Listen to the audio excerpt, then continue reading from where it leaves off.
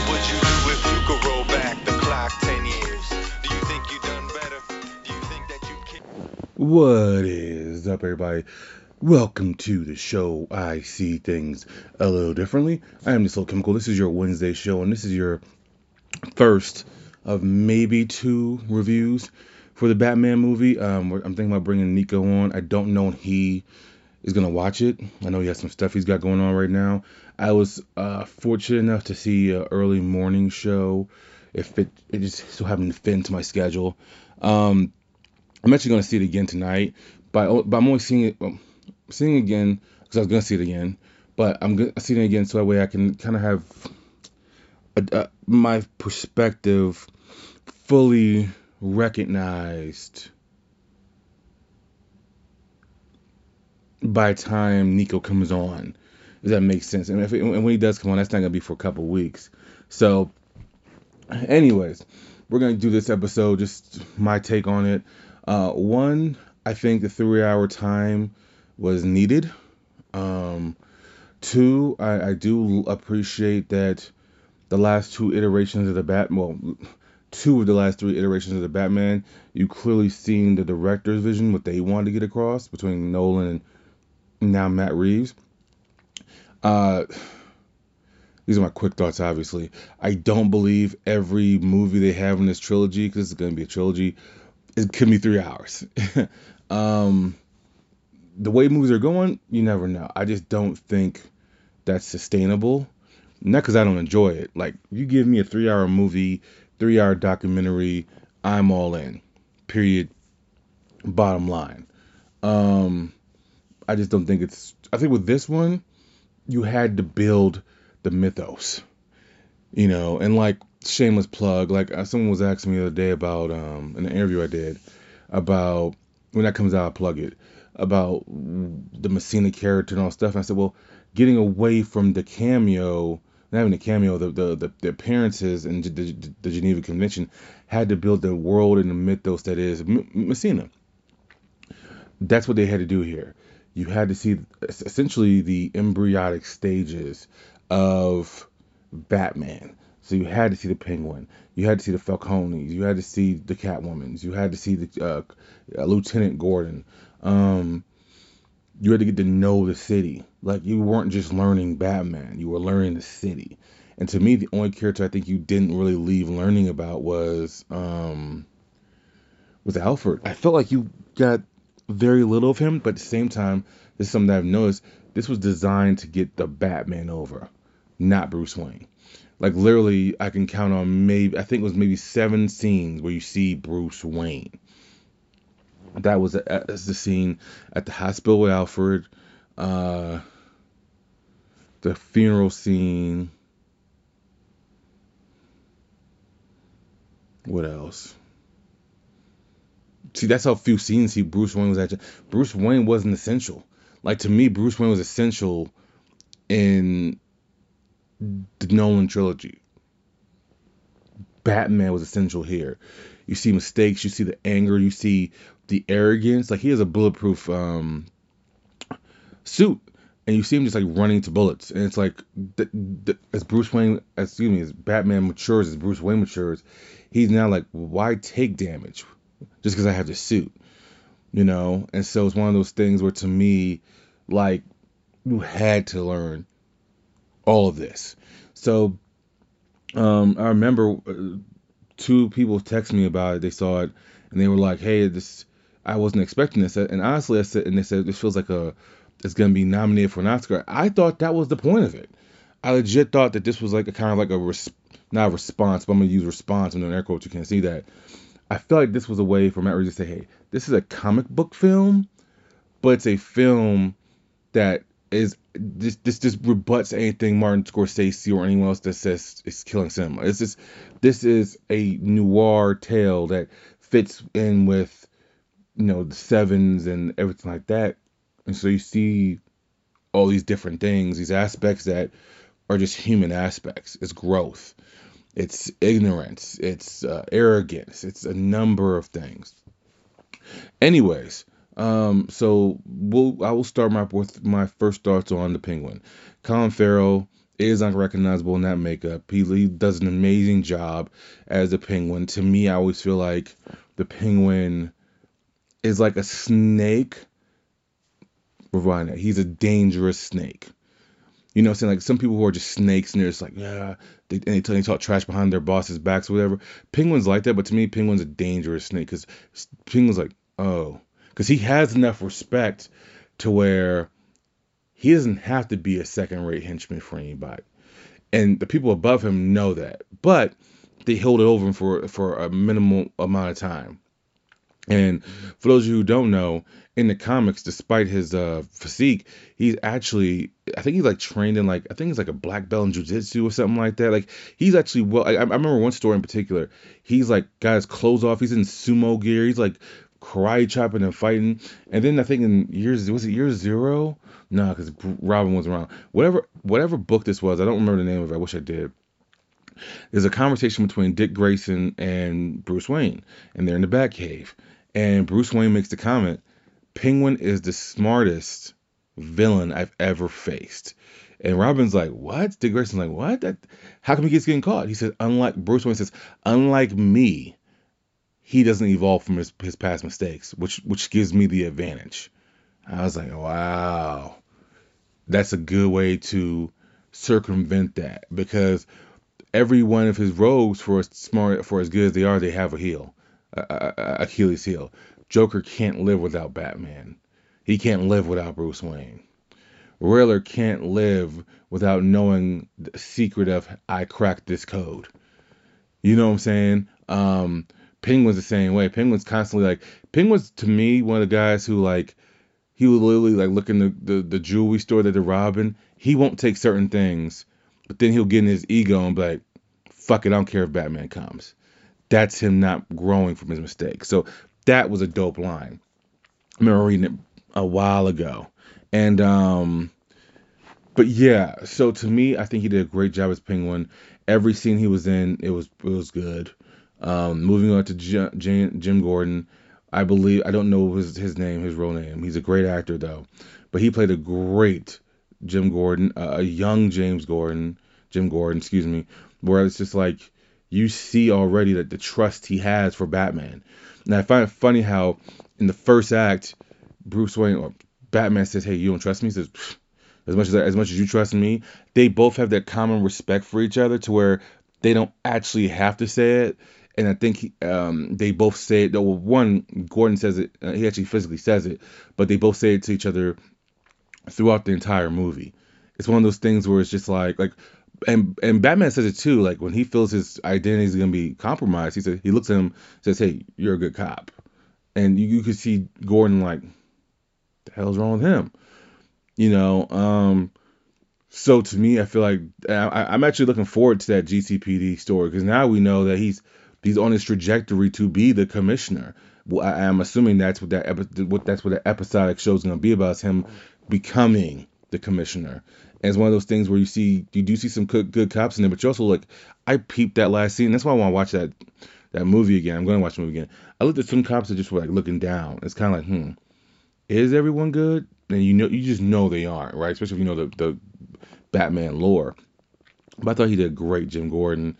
And I love how he is unwavering in his allegiance to Batman. Like that one scene where he tricks everyone into getting out and giving him 10 minutes, and then he whispers to Batman what to do exactly, and Batman has to punch him in order to get out. And he's like, you should have held your punches. And Batman's like, I did. I think that I love the dynamic between those two.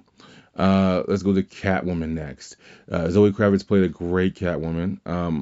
Like I said, I need to watch it twice and sit with it. We've only had 3 movie live action Catwoman. I'm not counting the campy one from like the 60s or whatever. I did like Anne Hathaway's take on it. I love Michelle Pfeiffer's take on it as well. This one I love too. I love the dynamic of the mystery of her past, and she literally was always plotting to take down Falcone. And so it's one of those things where like you see the struggle she has, and then her friend gets killed, and and it just drags her into being Catwoman even more. Like she already has it in her, but it's now just dragging her to be in there. So that was pretty cool. I love the dynamic of her and Robert Pattinson as Batman and Catwoman, and you see the Hush influence there, where like it's the first time they're meeting each other, and they don't trust each other, but they do. But for some reason, they do trust each other, and I love the ending sequence with those two when she's telling, "Hey, let's go away and have some fun," and she looks at him, and she looks at the bat signal, and she says, "Huh, who am I kidding? You're spoken for," and it's like, wow, like she sees Bruce Wayne's future kind of as he's seeing it. And he goes in to kiss her because she's kissed him twice. And he goes in for the kiss the third time and she backs away. And she's like, yeah, I'm not going to, no, do what you got to do.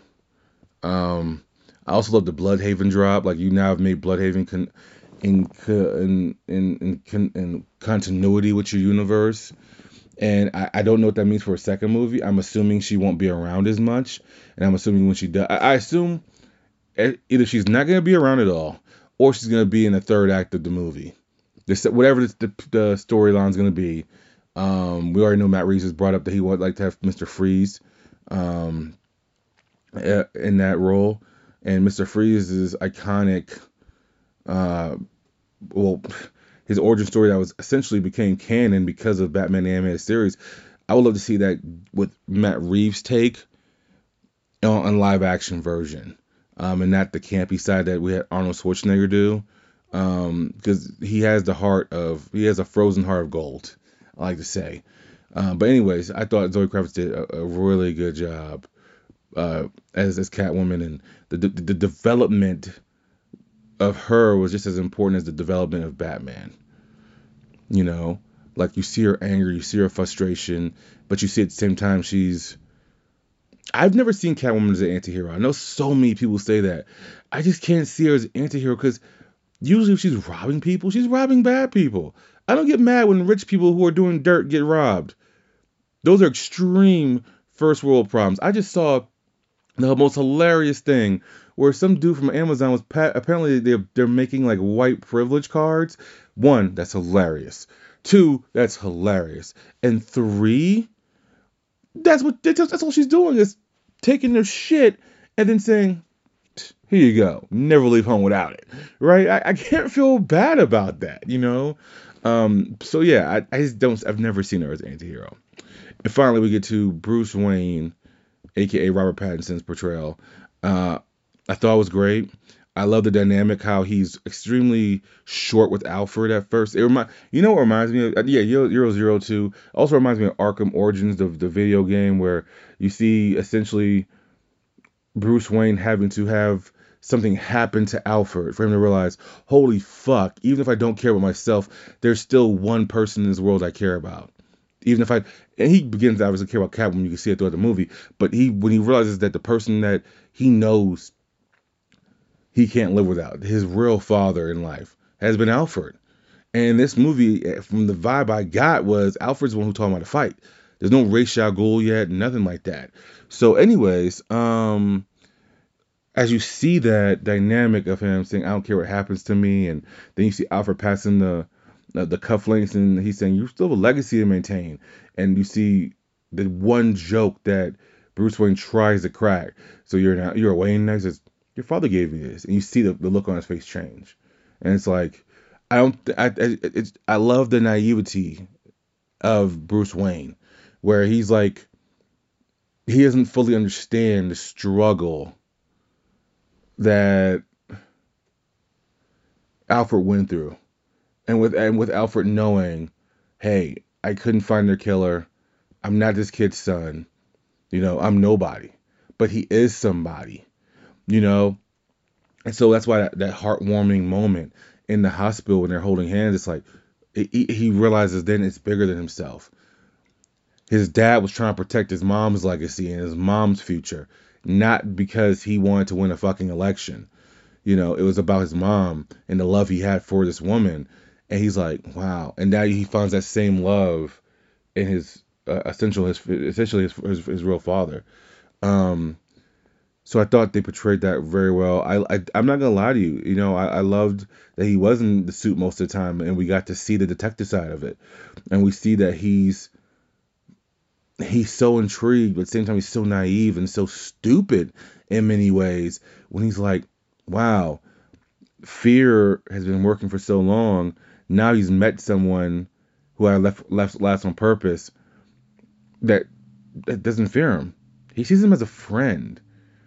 And have you ever had that before happen when you think you and someone are beefing and that person just sees you as a sidekick, and you're like, that's not where we are, and they're like, no, that's where we are, and you're like, that's mighty strange. You know what I'm saying? It's one of those situations where it's just kind of like, wow, like we were on like four separate pages, and you really do believe this. So to me, I feel like he has his eyes open in so many ways. Like I don't think it was in Year Zero, it was in uh Batman Year One from Frank Miller, excuse me, where he forgets to tie a criminal up, and when he comes back, the criminal's gone, and he's like, "Well, I should have tied him up." And you see him learning from his mistakes. I feel like because Batman is this is gonna be blasphemy, but hear me out before you lose your shit. I've always felt like Batman is the more popular version of Iron Man, right? When I say that, I mean if you look at both characters, yeah, they have a lot of similarities, but their smarts is the thing that keep them above, especially with Batman. If you've noticed, like how they picked out in the MCU, every time Iron Man has been in new movies, made a new suit to adjust to the enemy. You follow what I'm saying? So after Iron Man 2, now his suits have become electric when he's fighting Thor. That's why the only thing that Thor's hammer did was give him more power. He's like, huh, how about that? Same thing with Batman. Like for as bulletproof as his suits are, and you see by the end the wear and tear on it. Like I was about to watch this YouTube video, and they were talking about how his suit's mighty durable. My first thought was, yeah, it was durable until he literally just kept jumping into fights, and by the end of it, you see the wear and tear on it. And you'll see him learn from that. You'll see him dodge more stuff and block more stuff. At the same time, you'll see his suits upgrade as they go with it. Like, if Mr. Freeze is the enemy in the second one, then guess what? He's going to get frozen. But then he's going to have to adjust in that movie to a frozen suit, or hazmat suit, whatever he wants to fucking call it. But I think they did a really good job. I do think the last three Batman that have been live action have been nailed perfectly. Christian Bale, Ben Affleck, and now Robert Pattinson. So I'm interested to see where the rest of this take goes. And finally, the main villain of it was Paul Daniels, the Riddler. And I think this is the best live action Riddler, obviously. I actually didn't mind Jim Carrey's Riddler, only because that's what they asked him to do. Jim Carrey was so hot at the time, and I was really, really young. But Jim Carrey was so hot at the time, that's what they wanted from him. So I'm not gonna be mad because it's kind of like the whole Lex Luthor thing with Jesse Eisenberg. When people are like, I don't like it, no. That's the way he was directed to be. So I'm not gonna be mad about what I would have picked him. No, I actually think Omari Hardwick from Power would be the perfect. He would be black. I know that's a thing we can't do, is have different things. But I mean, like, I think someone like him who has the demeanor, who has the look, the terrifying look, when it's like, I'm gonna kill you and you don't even know it. But I'm gonna first mess with your mind. To me that's one thing. But like to me, that's what Jim Carrey was actually doing. He did it. So who cares? Anyways, I think he did a great job. I did find it funny how that when he was doing that social media thing and he puts his head in.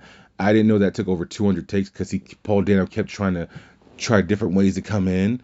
Like to me, he was the perfect Riddler because then you see him in this outfit, you see him murder people and just manipulate this entire movie, and then when you finally meet him, he looks like a baby faced kid, and it just looks so fucking weird to see this kid, and then as he's being arrested, he got arrested on purpose. He literally looks out and sees Batman there and a big smile on his face because at that moment he still thinks they're a team. I think he did a really good job. I know some people are still gonna pick Heath Ledger's Joker. Heath Ledger's Joker is never gonna die because that role is so iconic and means so much to so many people. And I truly believe no one's gonna ever be able to in my opinion, see someone that does a better villain than that one. Um, this is near for me though, personally. But once again, as I've talked about this on the show before, I'm still a huge fan of Jack Nicholson's Joker. Um, but seeing the Riddler literally from the start of the movie until Batman thwarts his plan, 2 hours and 40 minutes into the movie, he has control of the entire city for 7 days essentially. That's crazy, you know.